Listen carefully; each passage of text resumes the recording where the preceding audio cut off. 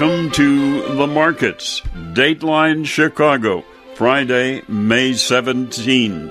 Hello again. Along with Max Armstrong, I'm Orion Samuelson for our weekly look at another interesting week in the marketplace, Wall Street, Board of Trade, Mercantile Exchange, and the oil market. And we'll talk to a trader a little bit later on in the agricultural community, and Max Armstrong will conduct that interview with a commodities trader, so stay with us for that. But right now, as we do, we begin with the numbers. Dow Jones Industrial Average ended down 100 points. 25,762. The S&P 500 closed down 17 points at 2859. The Nasdaq closed down 82 points at 7815. And for the week, the S&P fell 0.75%. The Dow lost 0.2%. The Nasdaq down 1.25% for the week, and the Nasdaq, S&P 500 have consecutive weekly declines for the first time since 2018's fourth quarter. And the Dow Industrials fell for the fourth straight week. That's the longest streak of weekly declines in 3 years. So let's take a look at some of the happenings on Wall Street today. Of course, trade continued to dominate the picture and the ongoing disagreement between China and the United States. But the Wall Street trade ended lower, of course, because of the continuing trade tensions, pulling industrial and tech shares lower. The Dow, as we said, capped a fourth straight week of losses in its longest weekly losing streak in 3 years. While all three major U.S. indices struggled for direction for much of the season, in and out of positive territory several times for the day, they turned decisively negative following a report from CNBC that U.S.-China trade negotiations have stalled. But I don't understand why that would attract that much attention now, but we have known that since they gathered a week ago in Washington, the Chinese and U.S. trade negotiators, and China turned its back on several agreements they had made with the U.S. in earlier talks. They suddenly reneged on those agreements that had taken months to hammer out, and so that really turned traders off because of the ongoing uncertainty. And one trader said, not unusual for stocks to weaken at the end of a week. The possibility of something weird happening over the weekend leads people to take money off the table as the week comes to a close. China added fuel to the fire of the increasingly rancorous trade war with the U.S., striking a more aggressive tone. Elsewhere in the multi-front U.S. tariff war, President Trump confirmed he would delay imposing imported auto tariffs by as much as 6 months and agreed to lift metal tariffs on Canada and Mexico, as we also have to continue our concern over the lack of congressional approval of the U.S.-Canada-Mexico trade agreement that was hammered out last year. Trade headlines overshadowed some upbeat economic data today. The University of Michigan's Consumer Sentiment Index, surprising number, up 5 1/3% in May to its highest reading in 15 years. Farm equipment maker Deere & Company, the biggest percentage loser on the S&P 500, dropping 7 3/4% after cutting its full-year forecast. Caterpillar, 3M, Textron, General Dynamics, and FedEx Corporation all helped to pull the industrial sector down 1.1%. And of the 11 major sectors in the S&P 500, all but utilities closed in the red, with industrials and energy seeing the largest percentage losses in the marketplace today. Active wear company Under Armour gained 7.8% following J.P. Morgan's upgrade of the stock to overweight. And Pinterest slumped 13.5% after its first quarterly earnings report as a publicly traded company. That's the scrapbook company. Shares of Luckin Coffee jumped 20% as the Chinese challenger to Starbucks made its debut in the marketplace this week. And what about the price of oil? Well, there's concern in that part of the world as well, because of the tension between Iran and the United States. So that's of concern to people in the oil market. Prices just slightly lower today to demand fears amid the standoff in the China-U.S. trade talks, but both benchmarks, Brent and U.S. crude, ended the week higher on rising concerns over supply disruptions in Middle East shipments to U.S.-Iran political tensions. So Brent crude today down 41 cents a barrel. It settled at $72.21 a barrel for the week. And U.S. crude down just 11 cents to end the day and the week at $62.76 a barrel. That was a gain of about 1.75% on the week. So now let's look ahead. See if we can figure out what might happen next week. Federal Open Market Committee is scheduled to issue minutes from its two-day policy meeting of April 30th and May 1st. That's due to come out on Wednesday. Big box retailer Target Corporation set to post on Wednesday its 8th consecutive increase in comparable store sales in its first quarter, benefiting from its investments in store remodeling and delivery services.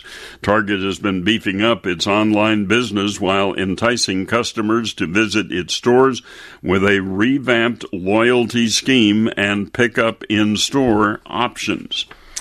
The Federal Reserve regional chairman, nothing but traveling and on speaking engagement programs next week, so there'll be quite a bit of comment, I guess, on policy and where it might be going from the Federal Reserve through those regional governors' addresses. The National Association of Realtors is expected to show U.S. existing home sales rose to an annual rate of 5,300,000 in April, after dropping to 5,210,000 in March. The U.S. Commerce Department on Thursday expected to report new home sales declined to an annual rate of 680,000 in April, after having risen to 692,000 units. And the department on Friday likely to show April durable goods declined 2% after a 2.6% rise in March. And the Labor Department, of course, will be reporting initial claims for state unemployment benefits, and at the moment they're thinking maybe that number up by 3,000. Back to other corporate reports. Home improvement chain Home Depot expected to report Tuesday a rise in its first quarter same-store sales as declining mortgage rates will spur home building in the U.S. However, a delayed spring season this year may also hurt sales of Home Depot's gardening products. Separately, home improvement chain Lowe's Company expected to report on Wednesday an increase in first quarter same-store sales as, again, declining mortgage rates spur home building in the United States. Next week is the week for department stores to be reporting. Department store operator J.C. Penney likely to post on Tuesday its third consecutive decline in same-store sales in its first quarter, as the company battles decreasing store traffic and fierce online competition. Department store operator Kohl's Corporation expected to post a drop in first quarter same-store sales on Tuesday. company is likely to be weighed down by weak margins because of excess spring inventory as the U.S. experienced a prolonged and miserable and wet and cold winter season. Kohl's has also reportedly expressed interest in buying U.S. home decor retail chain At Home Group, so an update or any details on that deal will certainly be of interest to investors. And then Nordstrom will be reporting next week, Tuesday. And the company, the department store operator, expected to show a small growth in first quarter sales, helped by higher discounts of goods following the cold winter in the United States. Apparel company VF Corporation expected to post an increase in fourth quarter sales and profit on Wednesday, powered by increasing demand for its Vans sneakers and North Face apparel. Thursday, computer and electronics retailer Best Buy expected to post a gain in its first quarter sales from its subscription tech support services, and that's a key aspect of outgoing CEO Hubert Joly's turnaround strategy that led the company out of years of failing same-store sales. J.P. Morgan Chase & Company investors are likely to vote on Tuesday on executive compensation and whether to begin having a report on gender pay equity at its annual shareholder meeting in Chicago. And Pacific Gas and Electric Corporation on Thursday expected to seek Judge Dennis Montali of the U.S. Bankruptcy Court in San Francisco to approve its motion to establish a $105 million fund to help house victims of wildfires. PG&E says the fund would cover housing and other urgent needs for many who lost homes in wildfires in 2017 and 2018. So that's a look back and a look ahead. Going to be a busy week on Wall Street, and it'll be a busy week in the commodity world too. And stand by, because in a minute or so, Max Armstrong will sit down with our market expert for the week to talk about agricultural trade and pricing. That when we continue on the markets. For more than 150 years, CME Group has been built with your confidence. Without it, we simply wouldn't be in business. Today, we continue to work on new and better ways to protect you and grow your confidence in the markets. After all, it's our vigilance that brings you the peace of mind you need, today and in the future. CME Group. Advance with confidence. In the studio this weekend, Tommy Grisafi, Advanced Trading, and a lot of folks know you from work you've done in the past all over the country, as a matter of fact, Tommy. I think this is the first time we've had the opportunity to visit, and I thank you for coming into the studio. Thank you, Max. Well, first I want to do just a little bit of a look back at those numbers that came out a week ago from USDA. And the thing that strikes me every year is I look at the yield expectations, assumptions, I guess I would call it, that they plug into the May report. And I look at the track record, especially for a soybean yield estimate in May. Why do they bother? And they haven't always done this. I remember when they started in the 90s, plugging in a yield number in the spring, and it's so early in the game, well before a crop is in the ground, well before the planting ideas are firmly formed. Look at it as when your kids were younger and you're going to go for a car ride and you got a map and you're like, this is where we're starting and this is where we think we're finishing. You can never factor in the kids having to stop to go to the bathroom or someone being hungry or changing a diaper. And so the USDA gives us projections. They give us a guideline. They give us a little map. And you know what, Max, over the years, it's been pretty, in a weird way, they're kind of right. I know maybe people don't want to hear that. I'll tell you this year can be different. Just sitting outside your studio or where I live in Valparaiso, Indiana, or where I work, I mostly work in the state of North Dakota, just got a phone call this morning before we went on air that they got an inch of rain. The markets don't know that they're not even in the fields up there and that they're going to get rained out. The markets don't know that yet. So the USDA looks at the very big picture, and they assume the American farmer is the best in the world, and this is how many bushels they should grow. This year might be different. Generally speaking, I've said through the years, we don't kill a crop with excessive rain. Of course, there was the exception in the early 90s. This year, we could make a substantial impact on the crop by having too much rain. Well, Max, I'm old enough to have a little gray hair and a little experience. When you talk about the early 90s, my first day at the Board of Trade was 1990, June of 1990.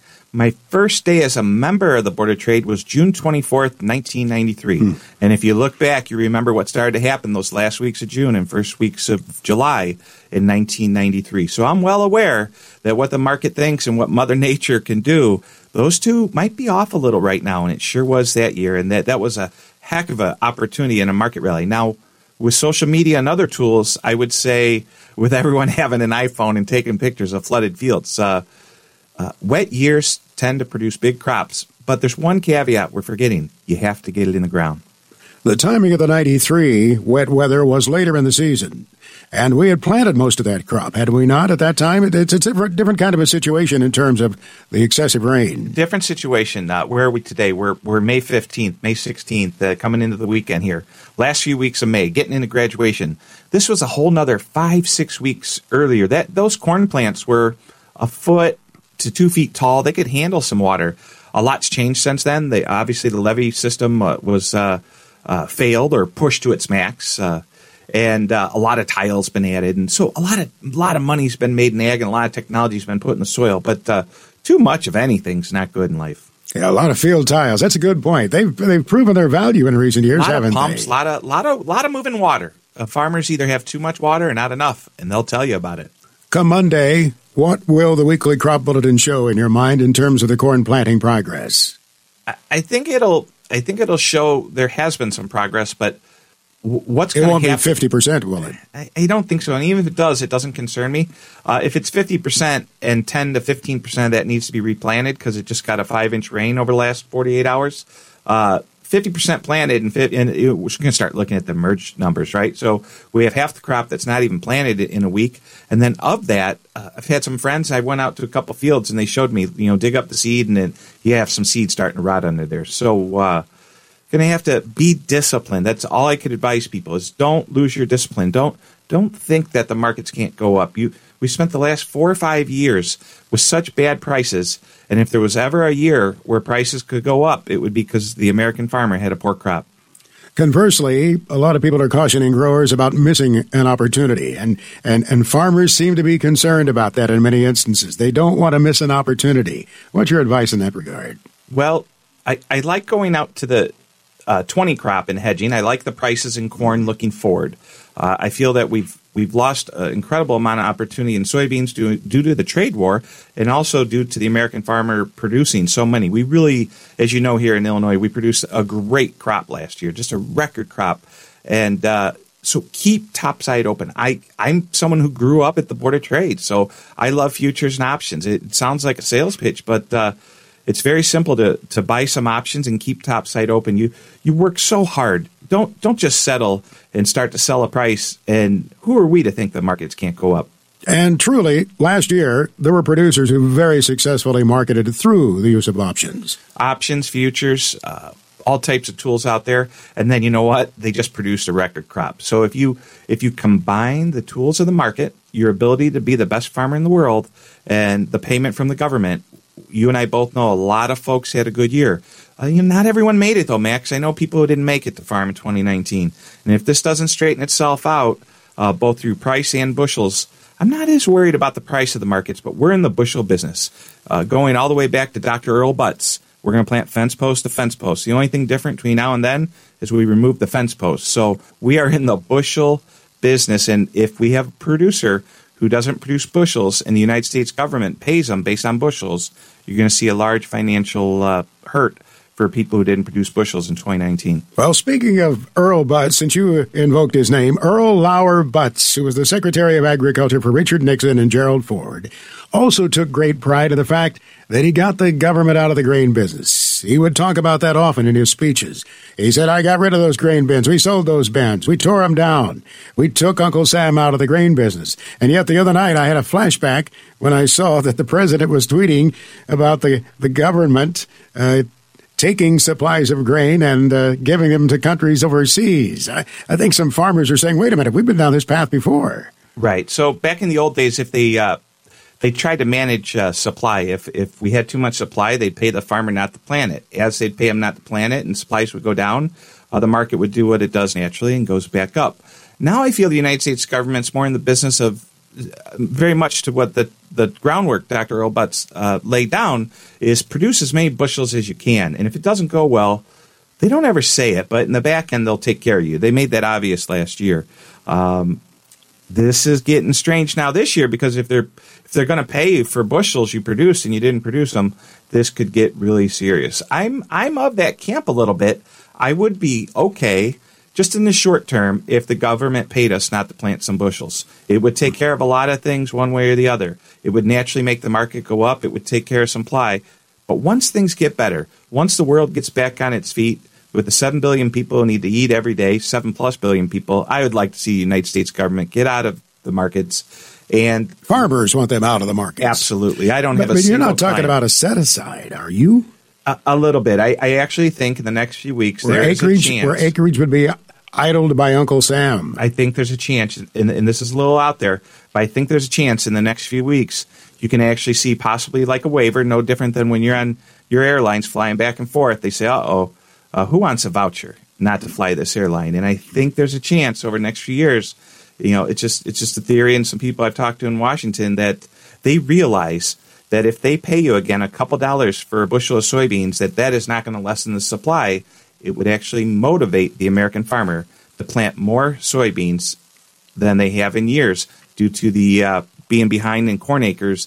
And who wouldn't be motivated to make a couple extra dollars on the soybean market? Tommy, doesn't that take political will to make that happen?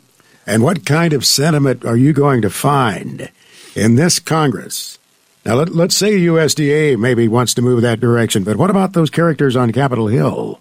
Well, there's a whole cast of characters and crew, but it just takes a couple tweets and someone to write a check. And although these numbers that we hear out of Washington seem so large, if you look at someone said to me, Tommy, the government can't afford to spend $12 billion to give to the farmer.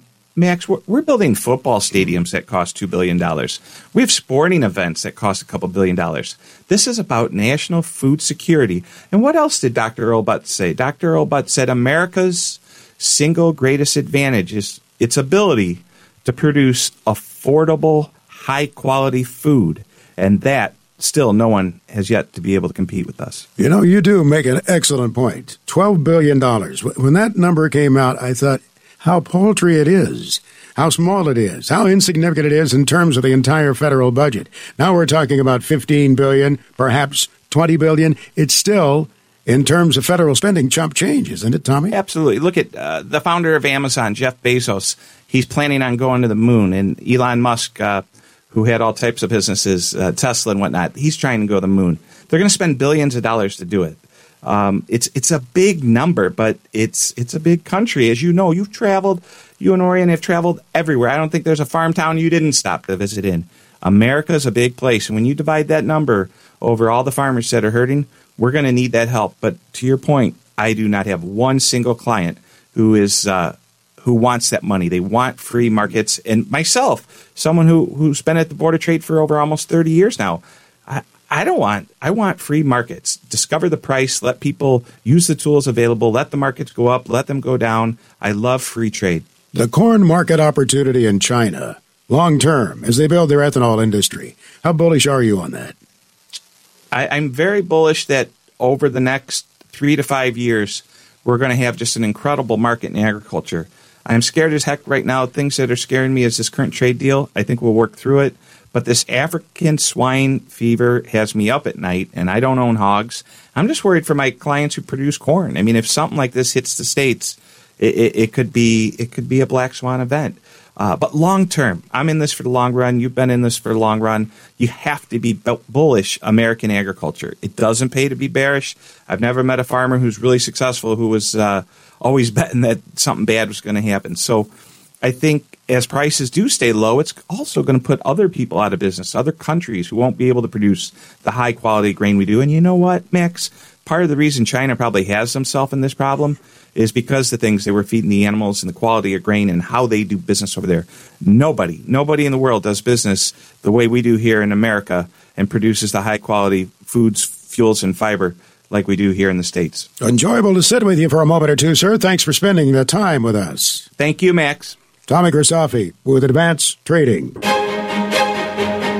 For more than 150 years, CME Group has been built with your confidence. Without it, we simply wouldn't be in business. Today, we continue to work on new and better ways to protect you and grow your confidence in the markets. After all, it's our vigilance that brings you the peace of mind you need today and in the future. CME Group. Advance with confidence. The United States soybean farmers aren't the only producers who lost soybean export share to China during the first 4 months of the year. Brazilian exports of soybeans to China, by far their largest market, fell 13% in the first 4 months of 2019 compared to a year ago. Soybean exports to China were a little over 20 million tons from January to the end of April. African swine fever continues to move around the world. Of course, it started in China, but now we're finding it in South Africa and several European countries, and also in Vietnam. The first 3 provinces in Vietnam's southern region, including the country's biggest hog-raising area, have been hit by African swine fever, and that's causing problems for those people who are producing hogs in Vietnam. Here at home, the U.S. Department of Agriculture to date has paid out $8.5 billion in direct payments to American farmers.